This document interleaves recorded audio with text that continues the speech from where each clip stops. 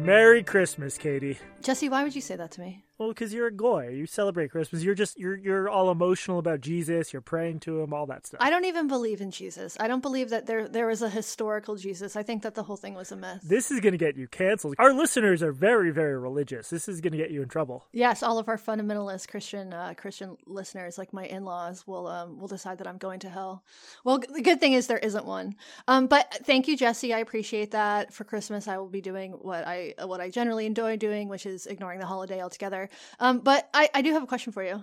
Yeah. Since we've got you here, a token Jew. One of the only Jews in media. One of the only Jews in media. A true minority. A tall Jew. Minority. Yeah. What is Hanukkah? Oh God. Okay. So I haven't been to Hebrew school in decades. Do you want me to just try to remember off the dome? It's the less you remember, the better. The story of Hanukkah comes down to us thousands of years through the Old Testament. The version I remember goes a little bit something like this. The place is Tokyo. A monster emerges from the sea that is both the symbol of and the direct result of man's hubris with regards to nuclear energy and meddling in forces it can't understand. This monster starts to destroy Tokyo. People are terrified. They're fleeing. The Japanese government calls the Israeli government and says, hey, you got those Maccabees, those fighters who can take down anything, send them over. Maccabees hop on a plane. They get to Tokyo. There's 5 Maccabees, Katie. They each have like a special ability or characteristic. One has a bow and arrow. One of them is gay, but in a way that's like described very respectfully in the Bible. Like he's just one of the guys. He has like tighter pants. One is Latino, and then one's a computer hacker. And then there's one who's just like really hot. And the Maccabees have an epic fight with Godzilla. Several of them almost die, but then they realize his weakness is fire, so the bow and arrow one lights arrows on fire, shoots 8 arrows at Godzilla. 8? Takes 8. That's why we light the 8 candles on the menorah. Menorah comes from the Japanese word menorah, which translates roughly to giant sea lizard born of nuclear power. Oh, this is exactly what I thought had happened. I'm glad that I didn't waste all that time in Hebrew school when I could just listen to you. What's so interesting about this story is that even though it was written probably 4,000 years ago, in certain ways, some of the themes still resonate today. Like bow and arrows are awesome. Yes, that is true. So at what point did you kill Jesus? Katie, I can't say that publicly. I mean, this is like... You have to learn that in Hebrew school. That's patrons only. Gotcha. All right, Jesse, well, thank you for the history lesson. And what podcast is this? This is Blocked and Reported. I'm Jesse Single. And I'm Katie Herzog. And today we are talking about... What are we talking about? Fucking. Oh, that's right. We are actually talking about fucking. We have a very special guest on the episode, Ayla. Some of you might know who she is if you spend a lot of time watching pornography or hanging out on Twitter. She is one of the top creators on OnlyFans, this camming platform that has really gone gangbusters since the pandemic started. Yeah, we should also just say, like, by way of touting this, like she's really interesting. She does a lot of other stuff, and she's a fascinating and sort of like provocative figure for reasons having to do with much more than just like her sex work. So I was really happy when I listened to that interview. I'm proud that we're posting it. Yeah. One of the things that she talks about, so she's a member of the rationalist community, and I don't think we actually took the time to explain that in this show. We've talked about it a little bit before, but Jesse, will you give a sort of brief rundown of what rationalism is? Yeah, rationalism is just like this online movement that's basically geared at trying to understand human bias and the sources of disagreement in as sort of systematic and in a certain sense cold-blooded way as possible. Like the rationalists are not afraid to try to sort of quantify and break down really controversial debates. They're a driving force behind like the effective altruism movement, where you try to really measure the impact of a dollar you give to charity rather than just like send it out in the world and hope it does well. So yes, Slate Star Codex is at the moment, I think, the best rationalist blog. Scott Alexander does some good stuff. And yeah, Ella is sort of associated with that movement. So it's the intersection of rationalism and sex work, which we do talk about a bit in the interview. Yeah, and if you're interested in learning more about rationalism, we have an episode about it that we will link in the show notes if we remember to. Yes, I probably won't, but I'm going to try to. All right, I'm going to remind you. I'm going to set a reminder on your Alexa to remind you. Alexa, Remind Jesse. I'm in a room with no Alexa, so good job. Damn. All right, well, I'm going to call your brother and tell him to do it. Alex, remind Jesse. Alex isn't listening. Was he named after Alexa? Yeah, when he was born in 1988, my parents knew Alexa was coming out, and they wanted a male version. Yes, that's what happened. Yeah, that's what I thought. But before we get to that, Jesse, you had a couple things you wanted to mention? Yes, I have one happy thing and one angry thing. Should we start with the happy thing? Might as well. It's Christmas. It is Christmas Eve, technically. So, yeah, the happy thing is, so look, we started this, I think our first episode went up March 14th of this year. That means we just passed the 9-month mark, which means that if our podcast had knocked up a lady the day of our first episode, that lady would be just giving birth right now, which really puts things in perspective, I feel like. Jesse, I got some news for you. Oh, no. Did our podcast have unsafe sex? No, but pregnancy is not actually 9 months. Isn't it 9.5 or something? It's 40 weeks. I can't do that math. Yeah, that's not 9 times 4 is 36 plus 4. Oh, wait. Divide 40 by 4. 10? There are 4. Yes. Oh. So if our podcast knocked up a lady, she would be like about ready to pop. She would be in that stage where everybody thinks that you should be giving birth, but actually you have a month left to go because people think that the gestation period is 9 months when it's actually 10 months. I feel so bad that uterus owners have to go through that. I'm going to return mine. Get a better model. I think we can't get through the most basic announcement without me derailing it. But all of which was a wind up for me to say, like, we're ending the first calendar year of this podcast. We have been just like completely blown away by what has happened. It has changed both of our lives.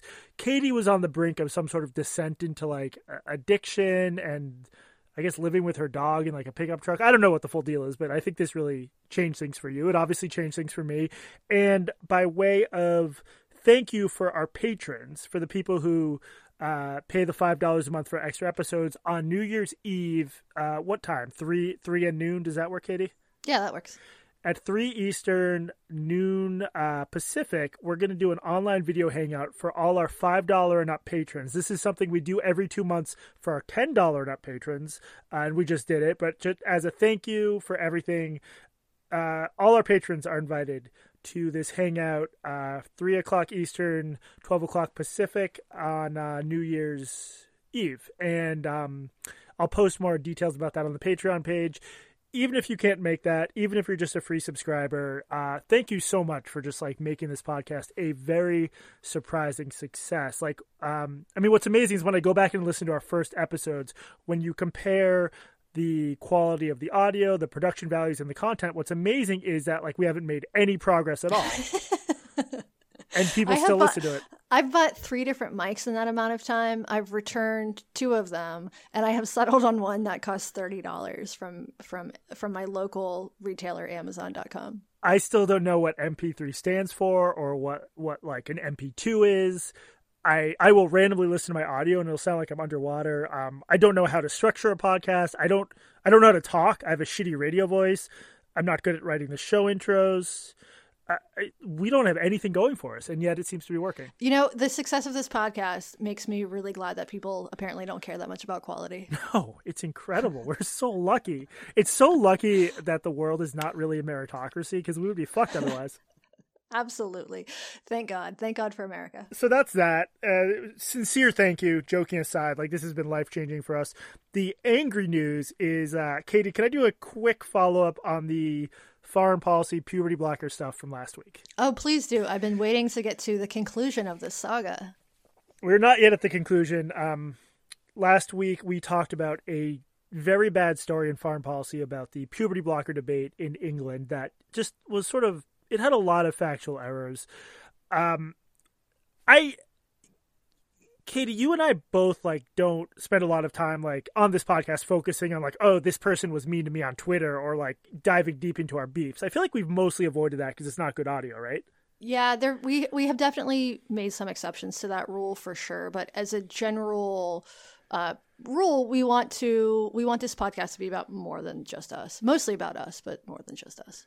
Right. And also, like, if you want to see us get in fights on Twitter, that's what Twitter is for. Yeah. Right. So I just want to make one exception here because, like, what I encountered from foreign policy, trying to get them to correct this story, and I'll include all the links in the show notes you need to understand what I'm talking about if you're new to this. But I basically did a long newsletter post laying out very clearly what was wrong with the piece in the hopes they would correct it. So after I did that, Grace Lavery, the author of the piece, as she tends to do, sort of released this like long statement about me, just trying to insult me that didn't really address any of the merits of the piece. It did say that you were trying to exterminate trans people. The last line said I was trying to exterminate a generation of trans people. Someone questioned her on that. She responded with her alternate account that was an error. She didn't mean to say that. Then she nuked her alternate account. It no longer exists. She hasn't retracted the statement that says the thing that she herself says was false. Blah, blah, blah. Don't want to focus on that. That's what we expect from this particular individual. What matters a lot more to me is the reaction of James Palmer, who is the deputy editor at Foreign Policy, who commissioned and edited this article. Let me make that aforementioned exception and just read a few of the things he tweeted to and about me after I said to him, I think there's errors in your piece and you should correct it. Is that cool? Wait, are you sure that he commissioned it? Grace Lavery said that he commissioned it, yeah. Okay. Or at the very least, he accepted the pitch. Grace Lavery mentioned him by name as her editor. Because she'd been shopping around that essay for a while. Because it was actually about something else, as she acknowledged. All right. Here. Right. I think we should wait. I think we should pause there for a second. Sure. This is actually important, right? So Grace Lavery's spouse is Daniel Lavery, who some of you might know is big blocked and reported. Yeah, huge blocked and reported fund. Daniel is the advice columnist at Dear Prudie. He has written a bunch of books under his former name that I'm not going to mention. He was instrumental at The Toast, sort of a beloved, like, millennial online literary type. And Daniel has a Substack newsletter. And in Daniel's Substack, he said something about Grace having placed this piece in Foreign Policy that she, Daniel's spouse, has been trying to place all year. So the piece is about a ruling that came down a couple weeks ago from the British High Court, or whatever. Is it called the British High Court? Something like that. I don't really know much. I mean, this is why I would not pitch a piece on this to Foreign Policy. So a British court. So this ruling is recent. And Grace has apparently been trying to shop this piece around, which wasn't as much about the ruling. Well, it was about the ruling, obviously, but it was also about this sort of personal vendetta that Grace has against gender critical feminists in the UK. So so let's just think about that. Grace has been trying to place a piece for a year about something that just happened. My assumption there is that the piece was not about the ruling, was not about the High Court's decision. It was about something else. And Grace just used that as a news peg to publish this other content. Well, yeah, and one of the things I said in my Substack sort of debunking of it was I'm not going to respond to most of this piece because it's not even about the ruling. That was very apparent if you read it. But yes, Foreign Policy took as a reaction to a specific court ruling a piece that the author had been trying to place for a year that was really about something else, which, you could imagine a version of that would be okay if she had carefully drawn connections, but instead she messed a lot of stuff up. So James Palmer, Foreign Policy deputy editor, his job in this situation is to adjudicate this whole thing, to figure out if they need to correct anything. And again, these are straightforward factual corrections about the name of a drug. She mentions Lupron multiple times throughout the piece. In England, they don't use Lupron for puberty blocking usually. She gets the name of someone wrong. She misrepresents the ruling itself. Here's a few of James Palmer's tweets. Man, if I had written an article attempting to whip up a moral panic about trans kids so bad it got slammed by literally every credible commentator, I would retreat from the subject rather than dedicating my life to transphobic bigotry, but that's just me. And he's not talking about Grace there. He's talking about you. Yes, he is. Because that would be accurate about Grace's piece. Whipping up a moral panic about trans kids, exactly. So, yes. So because I asked him to correct errors in his piece, I'm dedicating my life to transphobic bigotry. Another one. This is a response to our buddy John Stokes. I blocked Jesse because he's a weirdo transphobe. Grace responded to most of his claims of errors in a thorough letter. No, she didn't do that. It was a bizarre letter. I will link to it in the show notes. You can read it for yourself. She did not respond in anything like a meaningful way to the issues I raised. Another one from James. Jesse, your criticisms have been answered, with far more grace than I could manage, by grace. Your weird obsession with this piece, like your weird obsession with trans people, is on you. I now intend to keep ignoring you, as I was ignoring you, for long before then. Setting aside how heartbroken I am that James Palmer ignores me, this is ridiculous behavior from a foreign editor, from someone near the top of the masthead at a major magazine. It is not your job to jump into fucking internet slap fights and show that you're on the wrong side of them. It is your job, the thing you get paid, and I would imagine paid pretty well for, to look at the claims people make about the stuff you publish, to at least look at what I said and to judge whether I'm right. I happen to know I'm right because these are such basic errors and it's so easy to prove, but I could be wrong. Someone just needs to check. There was like an incredible contrast between the way James responded to this and the way Ravi Agrawal, I could be mispronouncing his name, that's the editor-in-chief. I emailed him. A few days later, he got back to me. He said, Jesse, we're going to look into this closely, likely right after the holidays. Thank you for bringing it to my attention. That's how you do this. You need to at least do your job. But this so captured stuff I've written about and I'm worried about certain norms disintegrating within journalism and certain other norms colonizing them. Like someone like James Palmer, who is in a position of real power and gatekeeping, just sees himself as an activist. He sees his job as, quote, like defending trans kids in this really silly, myopic way. And to have people like that at the top rungs of journalism is so corrosive to journalism. It really is. Just the line between activism and journalism is just so muddy. And it's in some ways it's becoming less muddy because people are openly talking about how journalists are openly talking about how they are activists, which I sort of appreciate. But the publications need to be super transparent about this. Either you can be Foreign Policy, the highly respected journal, or you can be Foreign Policy that gets in stupid fights on Twitter and publishes misinformation, but you can't be both. Yeah, I mean, exactly. That's well put. And just like, when it gets to the point where an editor won't even check to see whether a piece he edited, that his fingerprints are all over, contained factual errors, there's no point for journalism to exist. Why should we have a separate thing separate from PR and activism? So I think you guys can understand why on this particular instance I'm reading these tweets and getting pissed off about this, but I just thought that was ridiculous. I fully expect and am predicting that this piece will be corrected now that it has the editor-in-chief's attention, because all you have to do is read what I wrote and the errors are apparent. Okay, sorry about that tangent, Katie. Do you think that maybe if the podcast doesn't work out, you could get a job fact-checking at Foreign Policy? You could be James Palmer's fact-checker. Yeah. Only their pieces on gender dysphoria, though. Okay, should we jump into this interview, which will be a lot more fun than what you all just listened to? Yeah, let's hear from Ayla. All right, Ayla, thank you so much for coming on the show. Yeah, my pleasure. So we wanted to talk to you for a couple of reasons. For one thing, you are involved in what is, I assume, really changing the face of the pornography industry in a way that is sort of also happening in our industry, in media. So you make the bulk of your income on OnlyFans. I read a headline from Business Insider from a couple months ago that you make $100,000 a month on OnlyFans. So I assume that number has gone up since then. It's actually gone down, believe it or not. I ended up moving and doing other things and getting distracted. And so my income has dropped about 50%, which, $50K a month is still really substantial. But everybody on Twitter is telling me I'm rich. And I'm like, well... Yeah, you're not rich compared to like a tech titan, but you're doing pretty good. Right.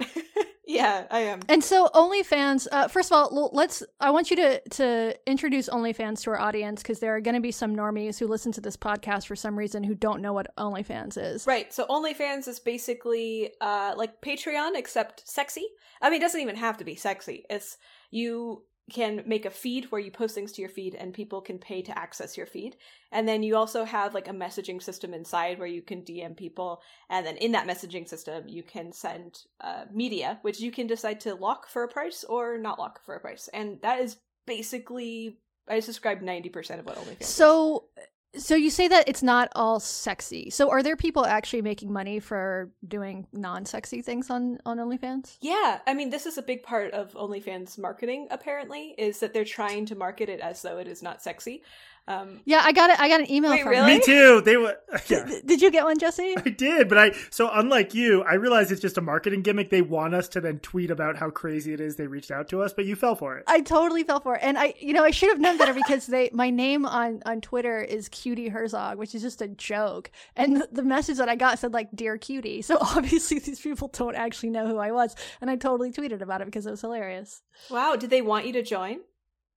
It did. I mean, it was it was some sort of form letter. You might be interested in this. And I did write back. I can't remember what exactly I said, but I did ask something about like, can people, I'm not going to take my clothes off. Can people do other things on OnlyFans? And I got a response from the whatever marketer sent me this email and said yes, but I did not pursue it. The email I got didn't mention anything sexy. It was just like, we'd like you to join as like one of our creators. But I'm assuming, Ayla, that the most successful OnlyFans accounts tend to be sexual. This is true. Mostly, I think, just because OnlyFans allows that, and so all of the sexy people kind of migrated there. Because, like, you can't do that sort of thing on Patreon, Right. So, but I think... Were you ever on Patreon? I have an account. I haven't really tried using it. Okay, gotcha. So tell us, what do you actually do? What is your, like, sexy or non-sexy content like on OnlyFans? I have to admit, I have not actually checked you out on OnlyFans. I'm sure Jesse has. No, we'll get into this, but I'm incredibly prude about all this stuff, so I'm going to have dumb questions for you later, but no. I know.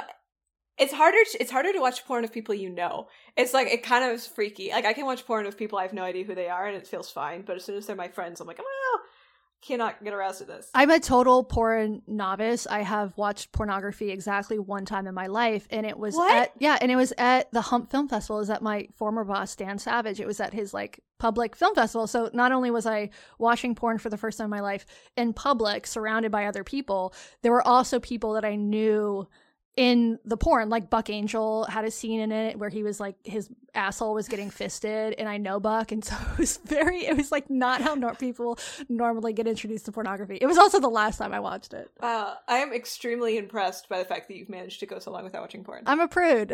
Wait, actually, Ayla, let me derail things immediately, okay? Because I think it would be weird talking to you if I had seen any of your content, which I have not. Why is that? What is the psychological thing going on there? Is it just like shame or prudishness or what? I don't know. I think there's like a compartmentalization thing going on. Like when somebody's a friend, then suddenly it becomes like an impact on your relationship with them if you experience them sexually in any way. Whereas there is no impact on the person if you don't know them. So like it might make things weird if you watch porn of your friend. Right. And this probably goes the other way because I assume via the platform you have mostly men who like they can send you private messages or whatever and try to form some sort of parasocial relationship where they're not just another viewer, right? Right. And does what does it do to like the dynamics there? Because both of you know that this is about money. Like what? I don't know. I'm already getting into my like prude. I might as well be like a 6-year-old boomer who has just introduced all this, but I'm fascinated by it. Yeah, that's okay. I think this is super fascinating because I think that like very like as a general whole, people tend to view OnlyFans negatively because they don't understand what men really want. So this is like a great thing to talk about. Like men want intimacy. They want to have a relationship with the person they're seeing sexually. So for them, it's like I'm closer to like a girlfriend role. OnlyFans actually decreases this, by the way, in contrast to previous installations of online sex work. It's a little bit more distant as a whole, I would say. But it's still pursuing that basic thing where like men want to feel like they're cared about by someone. So how do you like dole? Okay, you're not going to treat them with the same sort of cold distance like a clerk at some markets might. Like when you're interacting with them, you need to sort of capitalize off the fact that they're looking for that intimacy, but you're also not going to provide them with actual intimacy because they are a customer at the end of the day, right?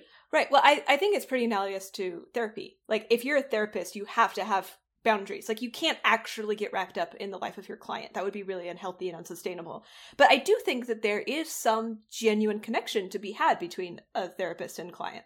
Like, just because that is the frame you're operating in, like, it doesn't mean the kind of interaction you're having isn't healthy or real in some sort of contained way. And I think this is very similar to what's going on in OnlyFans. Like, obviously there has to be compartmentalization. Like, I can't live my life, dating like 1,000 people. It just is totally unfeasible.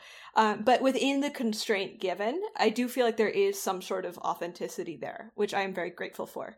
So from your perspective, what does it say about the world that we live in now that men are seeking you out instead of going to find a girlfriend? Well, I think they would get a girlfriend if they could. I think that by and large, most of these men feel incapable of getting a girlfriend. Part of it is some of them are married in long-term relationships where their wife is no longer sexually interested in them. And they don't want to blow up their whole life by leaving their wife. Like, maybe they have kids, like maybe they're just like, maybe they really love their wife, right? And they don't want to leave her. And so this is an outlet. This is a way for them to like still feel that sort of sexual thing. Like, I once had a guy tell me that he got cancer. He got a cancer diagnosis that was pretty grim. And he realized, wait, I don't want to die without ever having sex again. Like, I don't want to die without experiencing physical intimacy with a woman. And that was when he decided to cheat on his wife. And so they do it like really compartmentalized. This is one segment of guys. This is like the married guys who are off the market and like are trying to find a safe outlet to have. Some guys are just younger, or they're too busy, or they don't feel like adequate enough. Like, girls don't pay them attention, and they don't know how to get attention from girls. And this is like a very clear way to get that intimacy they crave so much. So I find a lot of aspects of sort of like incel, involuntary celibate discourse silly and sometimes actually demonizing of like young men that I think have serious issues that we should be sympathetic toward. Obviously, I'm setting out the tiny fraction of them who are actually violent, but isn't part of the problem less that some of your clients like can't find a girlfriend, but more that they can't settle for someone who doesn't have like very specific and like high percentile physical characteristics? This seemed like maybe this might describe some of them. Like, I don't want to say absolutely not, because there's obviously going to be somebody like that. This doesn't quite feel to be true of like the general clientele that I've experienced. And also not just me. I've been friends with sex workers for years, and we've talked pretty extensively about our experiences. So I want to kind of hesitantly also claim that this doesn't seem to be true for the sex workers that I'm friends with. Like, sex workers who are not that physically attractive still get a lot of attention from men.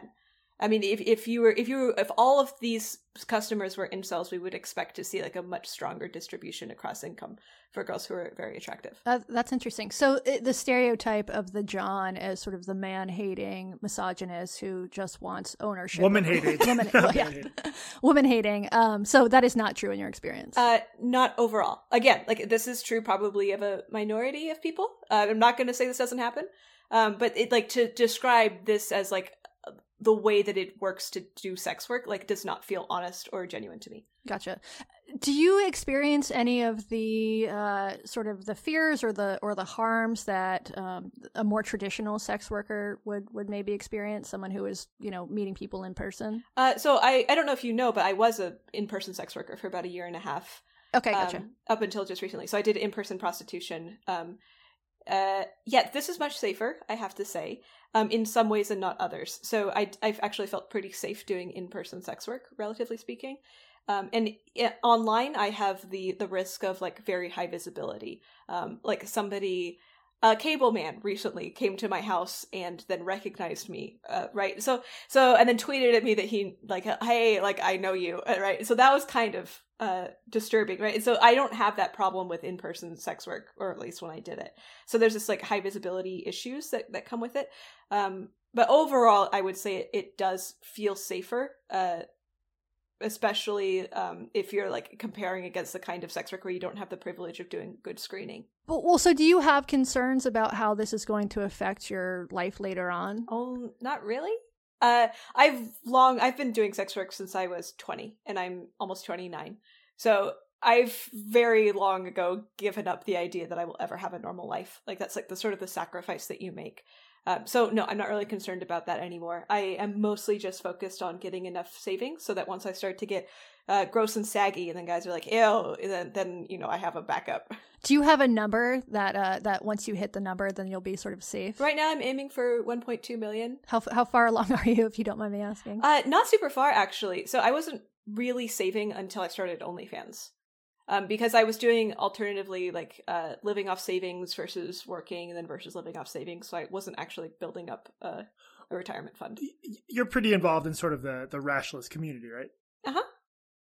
Well, I don't know why. I mean, just from looking at your stuff, I associate you with that. I find that to be a really interesting overlap because issues pertaining to sex work and camming are so sort of fraught with emotion. Is there anything from those particular approaches, the sort of rationalist worldview, that like helps you try to make sense of this thing in a more, I don't know, logical or sort of detached way? I think it might be sort of at first. Like I was drawn towards the rationalist community because I'm already predisposed to take things in that kind of way, right? Interestingly, there's a surprisingly high amount of the women in the rationalist community have done sex work. Like it just seems to be a thing that women do from when they're predisposed in that way. I think there's it just feels like you're less driven by sort of social cues in some way. Maybe it's the autism. I was going to ask because the rationalist community does, I think, fair to say, disproportionately high number of people on the autism spectrum, right? Yeah, definitely. And you think that makes it easier to sort of say, given where I am in my life, this makes sense to do, and to not worry so much about the shame or stigma of it? Right, or you're less affected by it. I grew up super fundamentalist religious, right? And so I had to leave all of that behind. I had to sort of figure out from the ground up how to do sexuality. And that sort of gave me a totally fresh perspective that was kind of independent from shame in some way. And that let me go into it because I'm okay, this doesn't make sense. It doesn't make sense to be upset by sex work. Why should I feel bad about this? And so I didn't feel bad about it.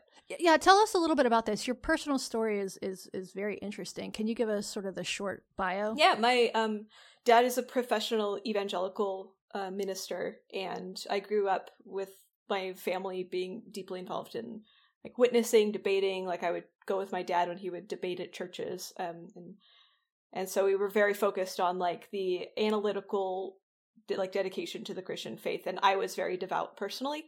We were homeschooled, weren't allowed to watch media that was too secular.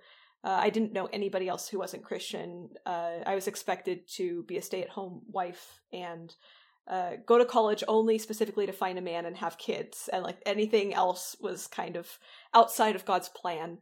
And I was supposed to be submissive to my husband and stuff like that. There was one thing you wrote where you talked about sort of getting back into porn versus just camming, and there were aspects of it that I heard a tinge of almost what some, I'm probably misinterpreting this, so you'll explain to me, but almost what some anti-porn people would say, a certain element of yourself becoming more divided or slightly dissociated, or did I misread that? Yeah, I actually don't remember what I wrote, but that sounds right.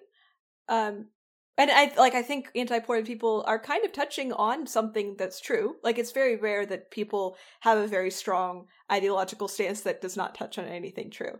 And sometimes I feel a little bit scared to talk about it because I'm afraid that people are going to cling on to this as evidence for something that I don't exactly mean. But I think this is true. There is something pretty difficult about doing porn because it changes the way that people see you in such a way. And sometimes this makes me feel resentment or anger towards men for, being so driven by their dicks. It kind of sucks sometimes. Yeah, so I'm glad Jesse brought this up. So I wanted to bring in the voice of an anti-sex work feminist, in part because we do have a lot of feminists in our audience, and I don't think that I'm particularly well posed to make the feminist anti-sex work argument because it's not one that I personally hold. So I asked Julie Bendel to speak to me about it and give me a little bit of her perspective. And here's what she said. In recent years, we've moved on to prostitution behind a camera, which we've always called pornography, but now it's more interactive. So camming, for example. Well, I did some research on camming for my book, The Pimping of Prostitution. Spoke to a few women, all of whom said, well, what would you rather do? Physically sell sex on street, get penetrated by men who you don't want to have sex with, or just play a game and do it from the safety of behind a camera. And of course, yeah, if I had to choose, that's definitely what I'd choose. But there is no way to make prostitution, which camming is part of, safe. Because the toll on women is not just a physical toll, but it's also a psychological, mental toll. Being abused and violated by men who clearly want to do things to you and to your body that you don't really want to do. And the cash is the only reason why you're there. Does any of that resonate with you, or does that not speak to your experience at all? Not really. Yes, but like the framing seems so disconnected from my personal experience. Like, yes, I am receiving cash. Like, now I'm speaking like as an actual prostitute. Like, yes, I was receiving cash for being penetrated by a man, and like maybe I would rather not have been having that happen. And sure, like camming is a form of prostitution if you want to define it like that. But like, I've been part of so many jobs that were worse than prostitution. Like prostitution was like one of the best jobs I've ever had. It was really fulfilling in a lot of ways. And I've done a lot of things I didn't want to do for money that are considered socially acceptable, like work at a factory for 50 hours a week without any sunlight, where I was drinking every night to like emotionally handle it. Like with prostitution, I wasn't drinking every night to emotionally handle it. I liked it. Obviously it had its ups and downs, like there were problems. But like sort of like the way that she describes it feels like maybe she's describing the way that she personally would relate to something like that. Like maybe she personally could not imagine, having sex with a man for money. Like this would be like a horrible rape-like violation for her. And that's fine. Like she doesn't have to, like, and maybe that's true for her. It feels a little bit disingenuous for that to be the description of my experience. And a lot of women who I've talked to, like she may have talked to some sex workers, but I've talked to hundreds of sex workers over 9 years, doing studies and surveys and interviews even over a wide range of types of sex work. And this does describe some of them, but like most people who are doing this long term, like don't really view it in the way that she described it. Do you think there's a chance, you guys probably both have sort of like sampling issues, right? Where she's much less likely to be in touch with sex workers who like it, and you are less likely to be in touch with those who had horrible experiences, maybe? I think this is true. Like, for example, I don't get to interview, women who are extremely poor working on the street who aren't online because I just don't have contact with that sort of thing. So it could be that those women are having a really awful time and none of them like it at all. Maybe. Right. I think that's one of the frustrations that some feminists have with the sort of contemporary media narrative, at least on the left, about sex work, is that you have people like me. I've interviewed a bunch of sex workers, and they're all like highly successful at it, and they're not being coerced, and they enjoy the work, and they talk a lot about the flexibility and about how they feel like they're providing a service. And it does, for some of them, it feels like a calling. And those are the people who we tend to do profiles of, or we talk to people like you. And part of that is socioeconomic and in terms of visibility. But there is, of course, this underclass of sex workers who aren't getting, profiled in whatever the pages of the New York Times or whatever. So I can see that being a frustration for feminists and other people who are sort of inherently against sex work. But something that you said a moment ago resonated with me. So I there's this great story about you that was published in Playboy a couple years ago, and it was also about your sisters, and it turns out both of your sisters, at the time at least, were also on OnlyFans. They were doing camming. OnlyFans wasn't really a thing. Yeah, right. We're doing camming, and one of your sisters doesn't do any sort of sexy stuff at all, right? Yeah, she dressed up like a banana mostly. So does she make a good living through that? She hasn't done it for a while. She quit like shortly after that story was published, and she made some money. I don't think it was a really good living. Okay. Well, so I took a screenshot of a section of the article, and I posted it on Twitter, and it was a section specifically about your sister and how she does this thing that is not really sexual at all. And I just said, like, feminist on my feed, anti-sex work feminist on my feed. What's your perspective on this?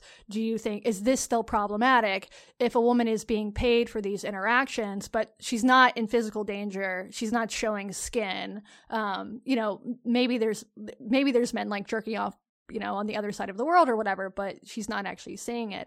And I got a ton of responses, and it probably won't surprise you to hear that most of them were like, no, this is still bad.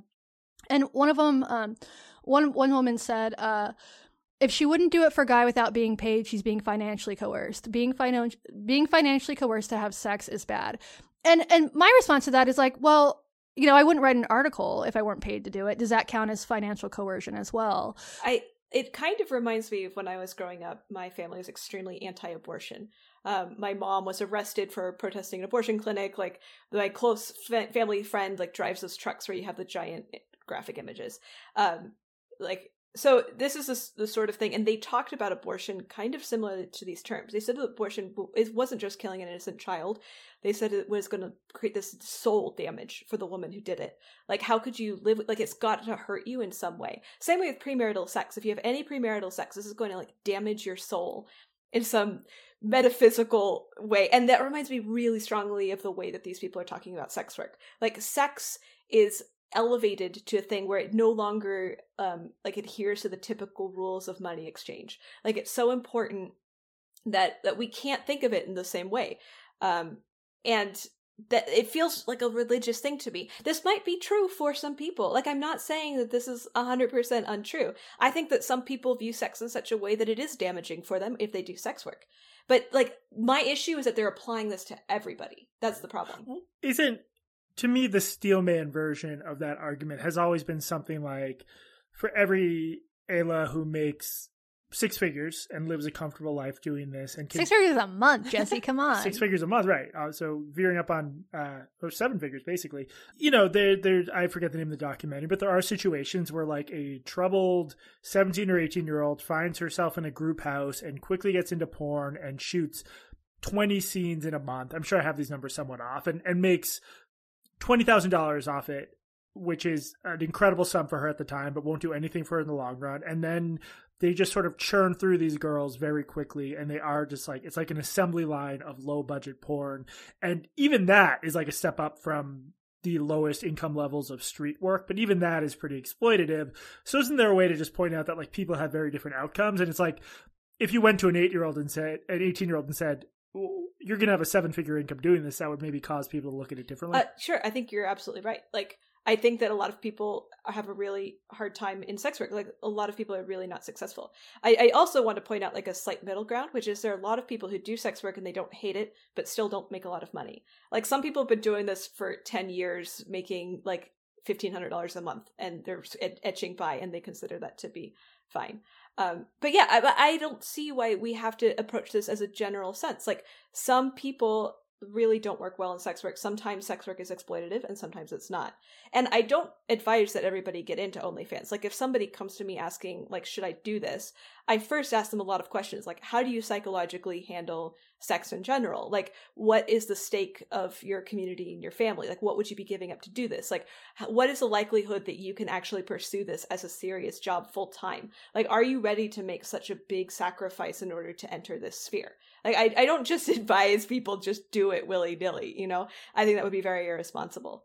And there's also such like profound interpersonal differences in how people process even just casual sex for no money, that you would think that would like have a pretty big impact on whether someone could handle or thrive doing sex work. Yeah, absolutely. I think this is a very good indicator. I think that somebody's personal relationship to casual sex is often very correlated to how well they're going to emotionally handle sex work.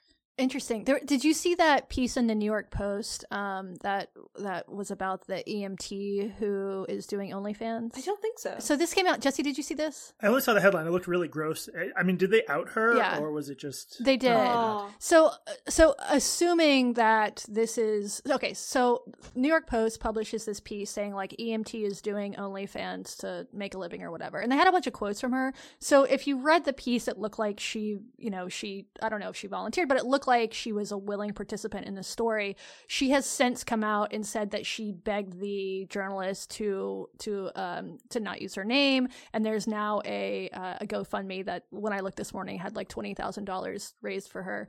So assuming that that's true, it's a fucked up story. Like, she's not a public figure; it shouldn't have gotten published. Assuming that she didn't like hire a publicist, do the story, and then throw the journalist on the bus, which I have no reason to think that actually happened, but just assuming that what she says is true, it's a fucked up story to write. But one thing she said, I'm clearly a prude. I've never watched porn in my life, except for the one time at my former boss's pornography film festival. But I still think, I've done a lot of stories on sex workers, and my sense from talking to them is that this is something that shouldn't be as taboo as it is. That obviously there are, there's a vast array of experiences that people can have, and as many terrible experiences that people can have, there's also good experiences, and that this can actually, be a real benefit for some women. But she said something in the piece about, someone paying her $10 to watch her take a shower. And I read that, and it did kind of make me feel a little sad, because the amount of money is so low, that, like even if I sort of in theory think that OnlyFans is fine and that people shouldn't lose their jobs or anything like that, shouldn't have this massive social stigma, there's still something about like, man, you're like making $10 to let some dude like watch you in the shower. Katie, if we crowdfund this, we can get our patrons to pay more than $10 to watch you shower. Don't worry. I've never showered, so that's the problem. You should shower the same time you watch porn for the first time. Yes, for the first time. My first shower and my first filmed gangbang.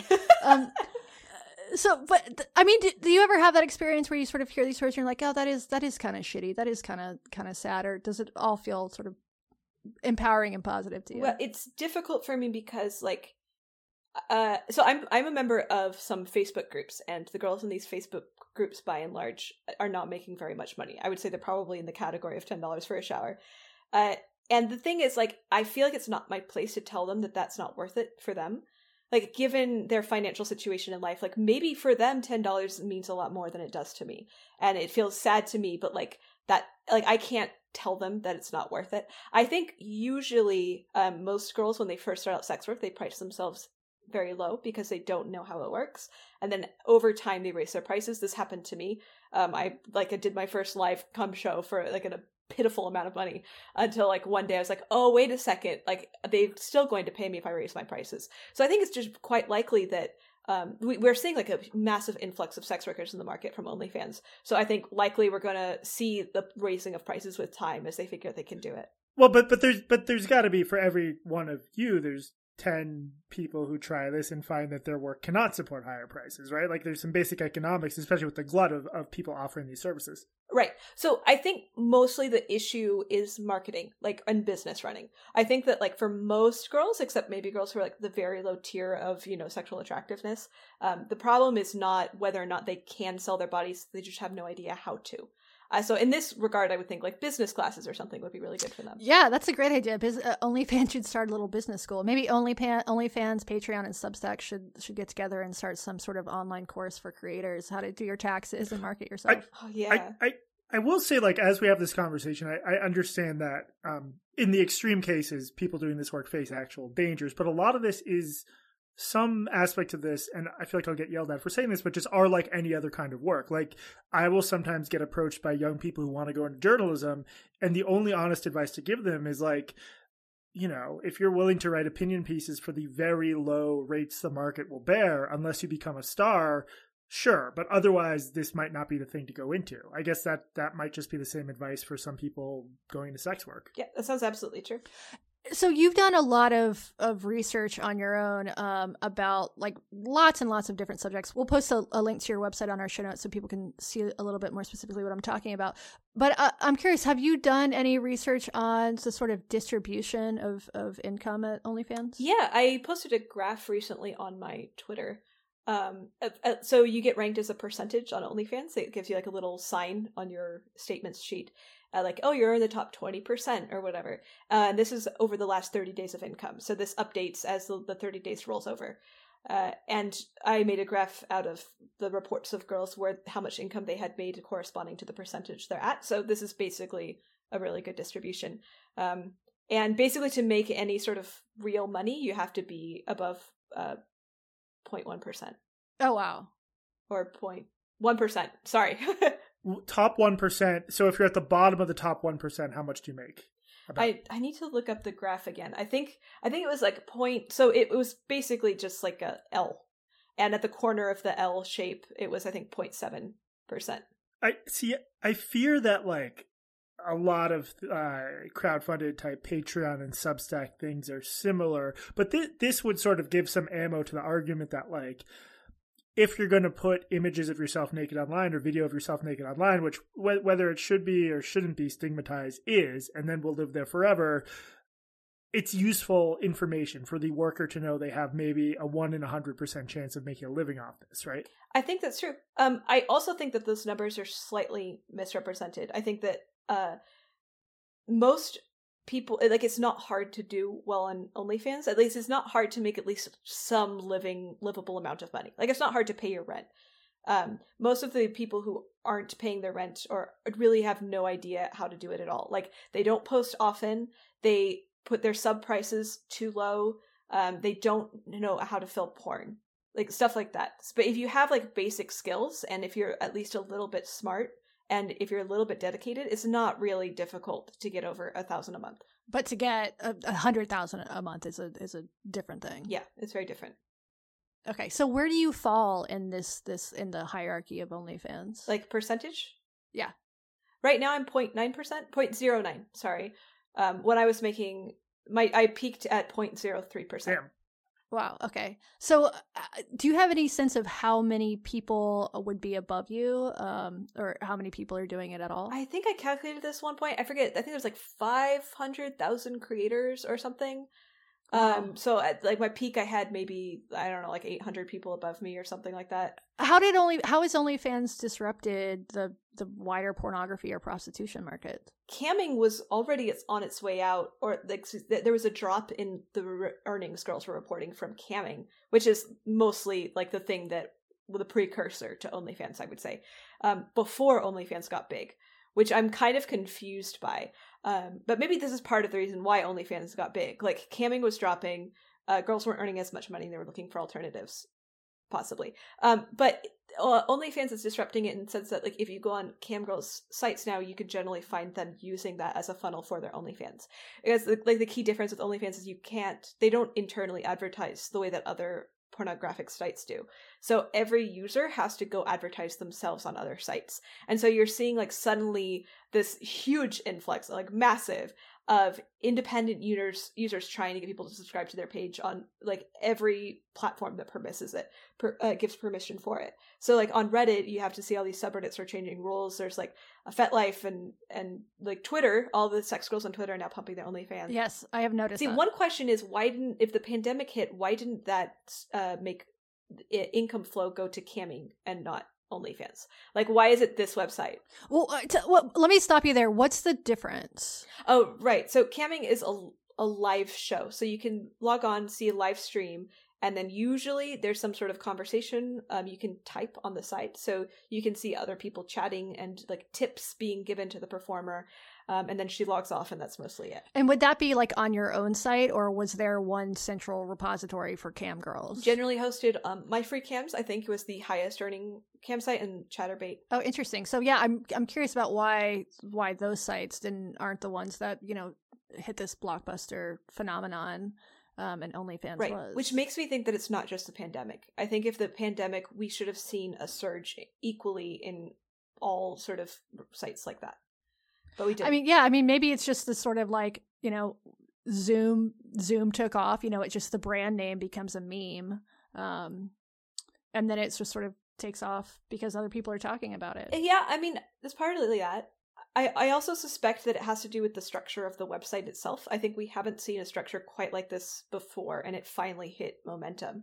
Like, on this website, it's designed specifically to make the customers feel like they have a more intimate relationship with the woman.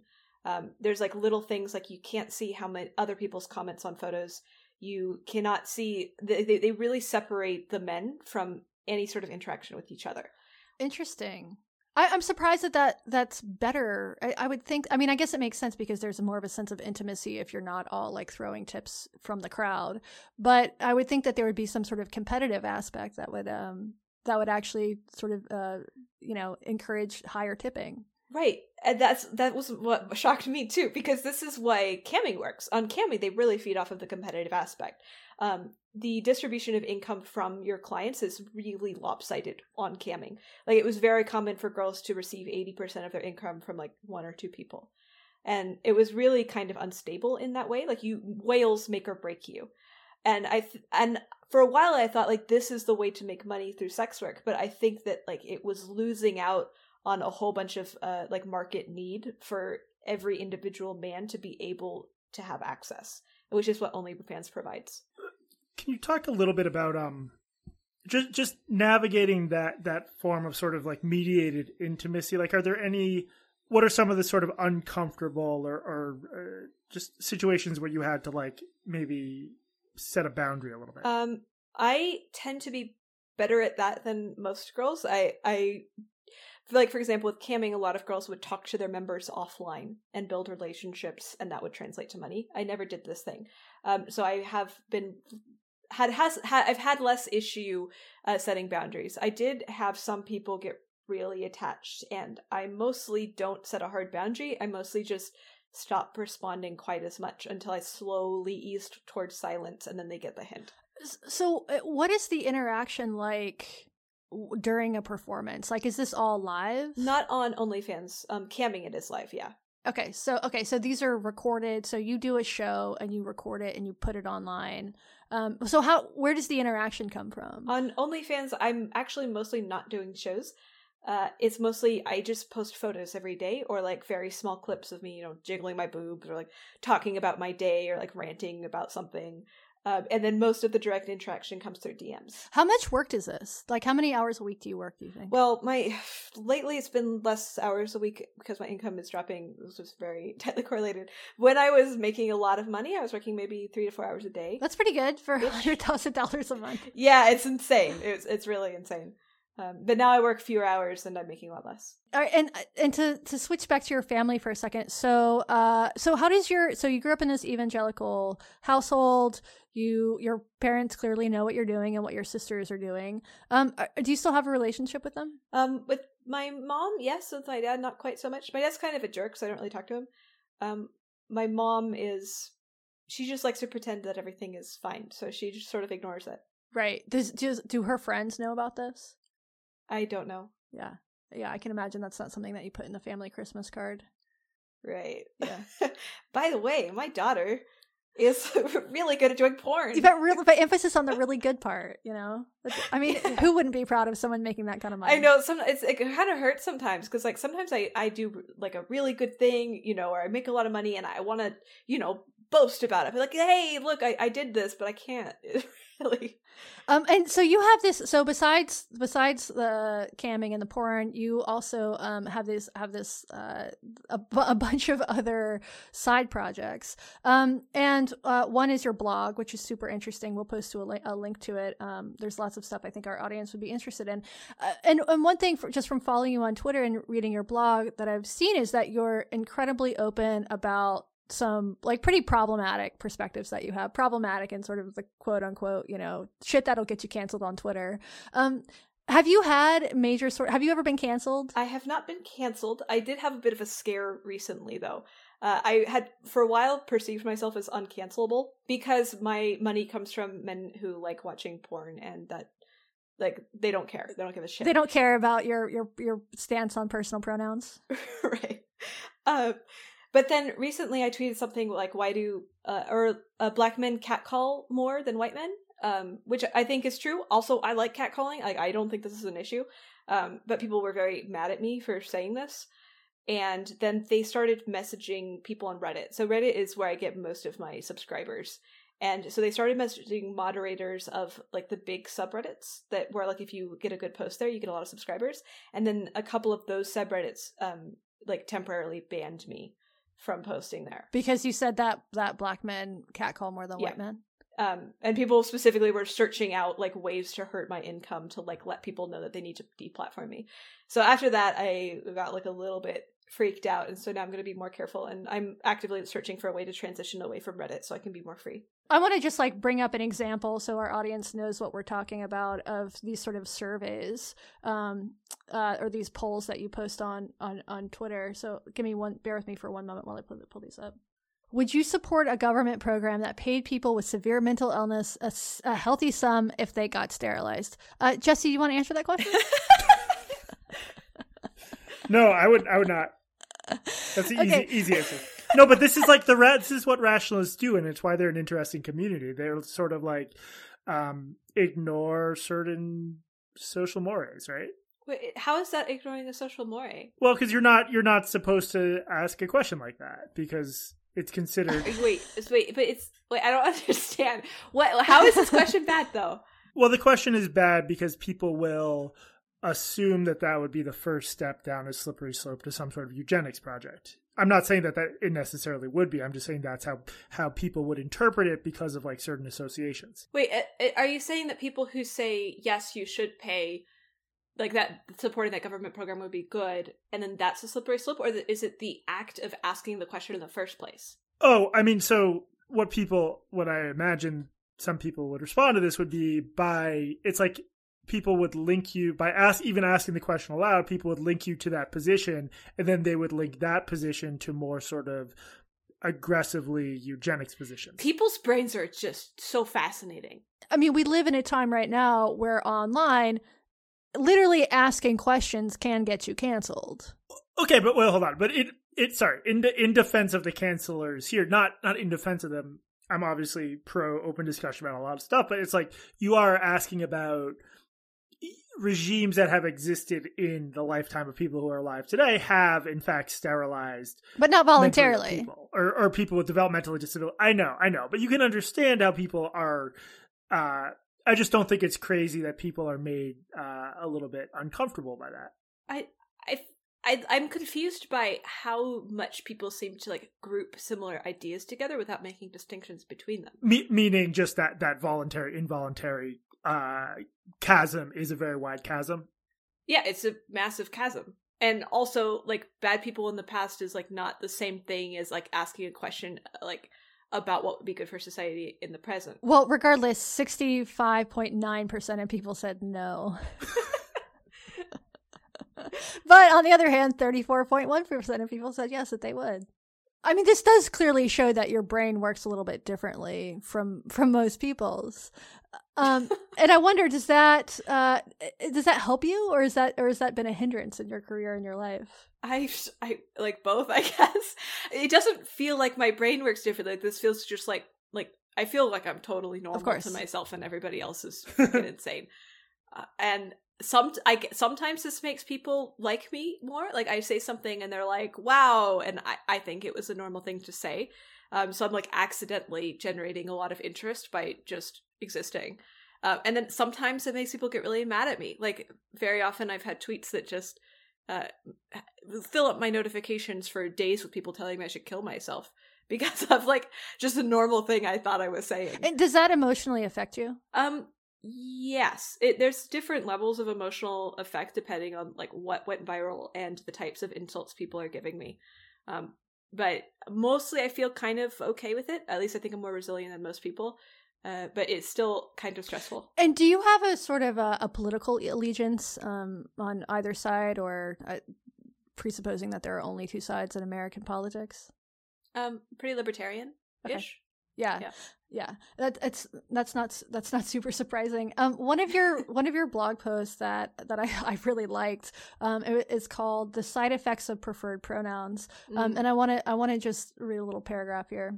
Well, first of all, you are clear that you still use people's preferred pronouns, and then you say, whenever I use a preferred pronoun, it feels a bit like I'm playing a game of pretend. If an AFAB, assigned female at birth, person asks me to use they, I do my best to treat them like they don't belong to either gender, but my brain does not play along. It sits on my shoulder like a child. She's a woman, it says. She's a woman and you're pretending she's not. I tell my shoulder brain to shut up, but it does not shut up. And so despite what I want to feel, my actual experience around non-binary people is that I'm actually talking to a woman, and I, and not everyone around me, are pretending that we're not. So just first of all, how, like, the amount of balls that it takes to put that online. When you write something like that, do you have any sense of like, oh, this is politically problematic, this could get me in trouble? A little bit. Like, I was pretty careful in that article to like express that I do want to make someone feel good. Like, this is not coming out of an ideological stance or, disliking them at all. Like that this feels very much beyond my means. And so I was very careful to make that distinction. No, I think that's what's so interesting about this is that you're talking about an experience that I think a lot of people probably have, but a lot of people are not going to talk about it because, well, there's consequences to that. And you, just to be clear, like you do distinguish between people who have like physically transitioned or are clearly on that road versus people who don't really make any effort to transition and adopt non-binary pronouns. That's the main category where you have the shoulder brain, right? Right. Yeah, like if somebody physically like tricks my brain into categorizing them in a different category, then yeah, sure, that works well. So as long as they pass, pretty much. Yeah, basically. Which, I mean, it sucks, right? Like if you're trans and you're really just like distraught by the way that you look and you really want people to treat you another way, like it fucking sucks to have to put in so much work to actually have people view you as the gender that you would like to be viewed as. Like I'm not saying this is a great thing. I'm just saying that this is a thing. Yeah, absolutely. But we like live in this time right now where we can't really talk about that, or we're not supposed to talk about it because... Yeah, I think I have a perspective that like if it's an experience, like if you are genuinely like not putting it on anybody else, if this is actually just the way that you perceive the world and you're not ashamed about it, that it should be okay to put online. And maybe people will get mad at you for it, but like at that point, I would rather die. Like, if people are gonna kill me for being just a genuinely honest and not like aggressive about it, and not telling anybody what their experience is or the way they should view the world, but just like expressing the way that I view the world, like I would be willing to take so much shit and like lose so much for just doing that because like I feel so principled about it. Like that should be okay, and I want to make it okay by doing it and showing other people that this is okay. Like, because like in a way that this is an expression of love, right? Like so much of this pressure socially is telling people to deny or be afraid of what they are.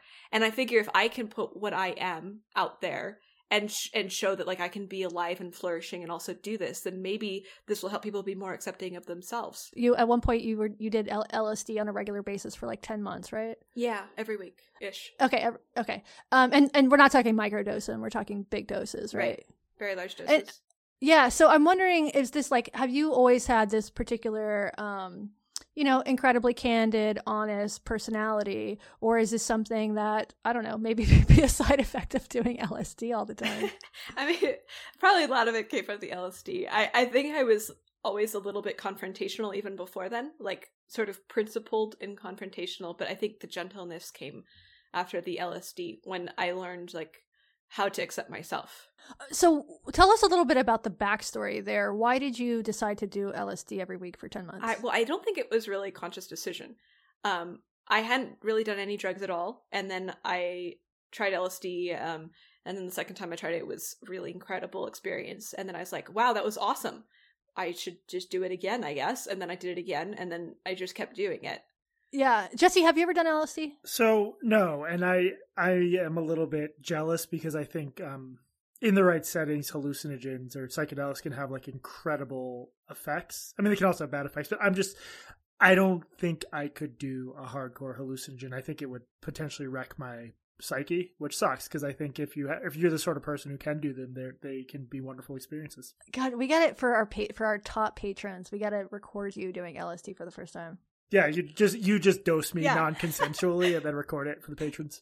That'll be your debut on OnlyFans. I've literally had panic attacks just from smoking weed, so I think that's not a very good sign. Well, to be fair, weed sucks. How dare you? How dare you say that about my best friends? Well, this is Massachusetts swag. Well, swag, what's it called? It's just like it was the weed that I freaked out from good quality weed. It's just it's your genetics, right? And like whatever. People act like weed chills you out. It has the exact opposite effect on some people, or some strains do. I do not do well on weed at all. It freaks me out. Pounds and pounds of LSD are fine, but if you like take one hit from like a joint, that's it. Weed is like paranoia inducing, but like LSD is not. My answer to that, to when people say that weed is paranoia inducing, is that you're just not doing enough. You just gotta up your dosage. You just need to smoke more. That'll help the paranoia. Yeah, exactly. Well, okay, so I have done acid and mushrooms a bunch of different times, and the thing that I'm sort of jealous of your experience, because what I'm unable to do is to take those experiences and translate them to anything when I'm sober the next day. So how, like, you know what I mean? Like, it's like, I'll have a profound experience and I'll like write it in my journal or whatever. And then when I wake up the next day, it's like, oh, those were Justin Bieber lyrics. And like, none of this means anything. This was just like, you know, an effect of a drug on your brain. So how are you able to take these profound experiences and translate those into the way that you live your life? It's possible maybe you were having a different category of profound experience than I was, or it's possible that you just have a different like reaction to the drug entirely. And I think that this is pretty common. Like lots of people take psychedelics and then just sort of it fades pretty quickly afterwards. I think this is part of the reason I got so much out of it is because I sort of like kept like slamming the button over and over. Like as soon as I gained the tolerance able to take more LSD, I did. And like it eventually accumulated. Did you ever have any like horrific experiences when you were doing this? My very first time doing LSD was horrible. I really liked being in control of my own mind. I valued myself a lot for my intellect and my ability to reason and to like see things clearly and not be like taken in, you know. I was the kind of person who thought that I would not be fooled on psychological studies when they, you know, try and fool the participants. And so when I took LSD for the first time and it was just wrenching control away from me, and that was absolutely horrifying because I was like, fuck, like I'm not going to let the control be taken away. And so I spent the entire trip like desperately trying to find myself and to like sort of like feel like I was above what was happening. And that's not what you're supposed to do, right? You're supposed to do the opposite almost, right? No. Yeah, you're supposed to do the opposite. But I didn't know. I didn't know anything about what LSD was or how it worked. So it was a terrible trip. Like I remember like I was at a party and I just ran out into the rain into this suburb I didn't know and like tried to lose everybody who was trying to take care of me and ended up like clawing my wrist until it was raw. No, but this is what scares the shit out. Like I kid my year, the year above me, in college died because he like took it and he wasn't ready and he threw himself out a window. Like I'm not saying that's I don't want to be a scaremonger, but you have to be really careful, right? Yeah. Wait, did that really happen? That's the horror story that the vice principal of my school would come and tell us every year. That and like don't stick your head out the bus window because you'll get hit by a branch and it'll decapitate you. Did this actually happen? It happened. Yes, it happened to a friend of a friend. Wow. Okay. Wow. Not just an urban legend. Hey kids, don't do drugs. Yeah. No, do some drugs, but set and setting, right? Right. Pizza and beer. Also, so now when I first started doing it, I just was feeding everybody really high doses for their first time, which was a terrible idea. Do not do that. Yeah. I think just start small. Like if you're nervous about it, like take, 25 mics and that's going to be really, really mild. You're not going to kill yourself. There's going to be no problems about having a bad trip. Like at the worst, it's going to be a little uncomfortable. And then if that goes well for you, like slowly work your way up. So maybe there's hope for me because like at two of my best friends sort of bachelor weekends, I took like baby doses of shrooms and I laughed hysterically and it was the funniest nights of my life and I had none of the negative, feelings from weed. So does that mean there's hope for me to become a hardcore druggie? Yeah, definitely. With some work, you too can blast your mind open and lose yourself. All right, Jesse, goals for 2021. All right, Jesse, did you have any other questions?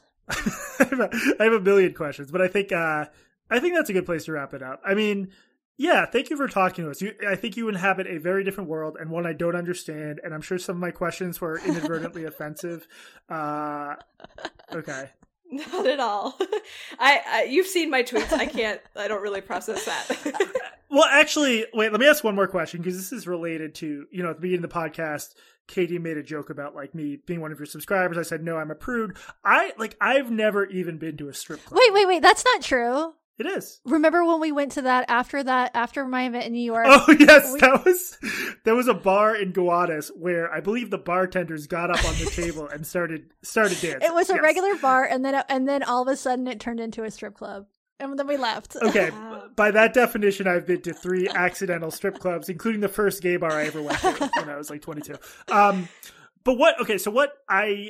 Am I being condescending when I'm just like, that fucking power relationship where I am paying someone to take off their clothes for me, it makes me uncomfortable. Is that just because I'm too incredibly a good person and respect women too much?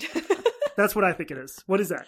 I mean, it could be. It could be you're morally Yes! superior. But I think that there is some, we've talked about this on the show before about how there's this idea that if someone is like more quote unquote powerful, that they have the power in any given situation.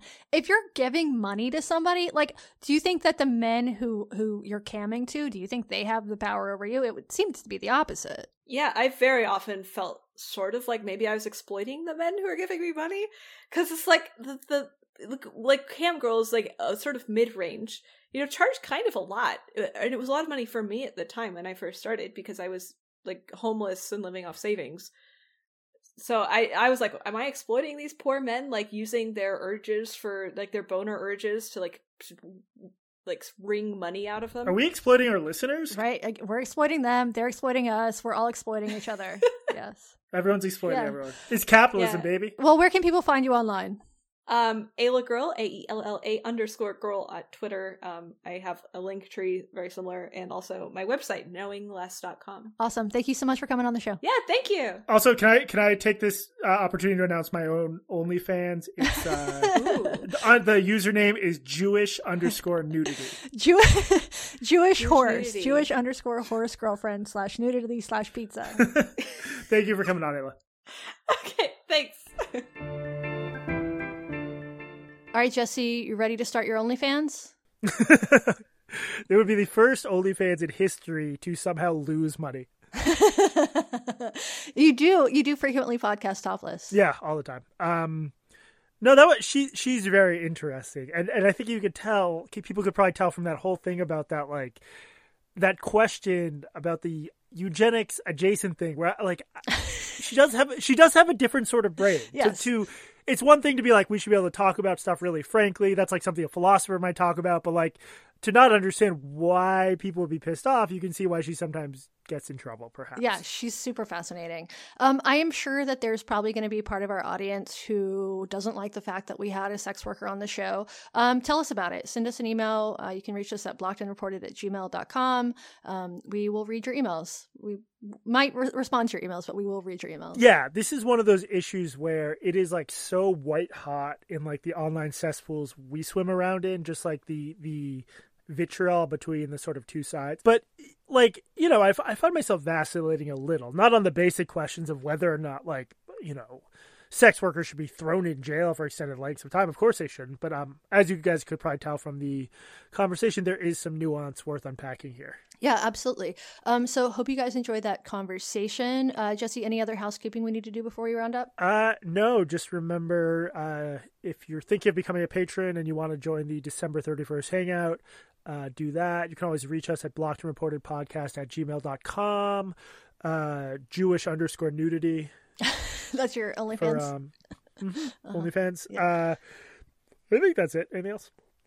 We have a merch store. You can buy our merch. It is at blockedandreported.org. Who knows how long the merch store will last? This could be, a temporary thing, and so you're going to want to get your merch before we shut it down. Before we admit we have no idea what we're doing. I'm wearing my Blocked and Reported hoodie right now. It's quite comfortable. I still don't have one. I need to rectify that. Yeah, you do. This has been Blocked and Reported. I'm Jesse Single, and remember, podcasting is far too exploitative to be considered a normal form of work. And I'm Katie Herzog. And also remember, if you have a question that's too hot to tweet, Ayla will probably do it for you.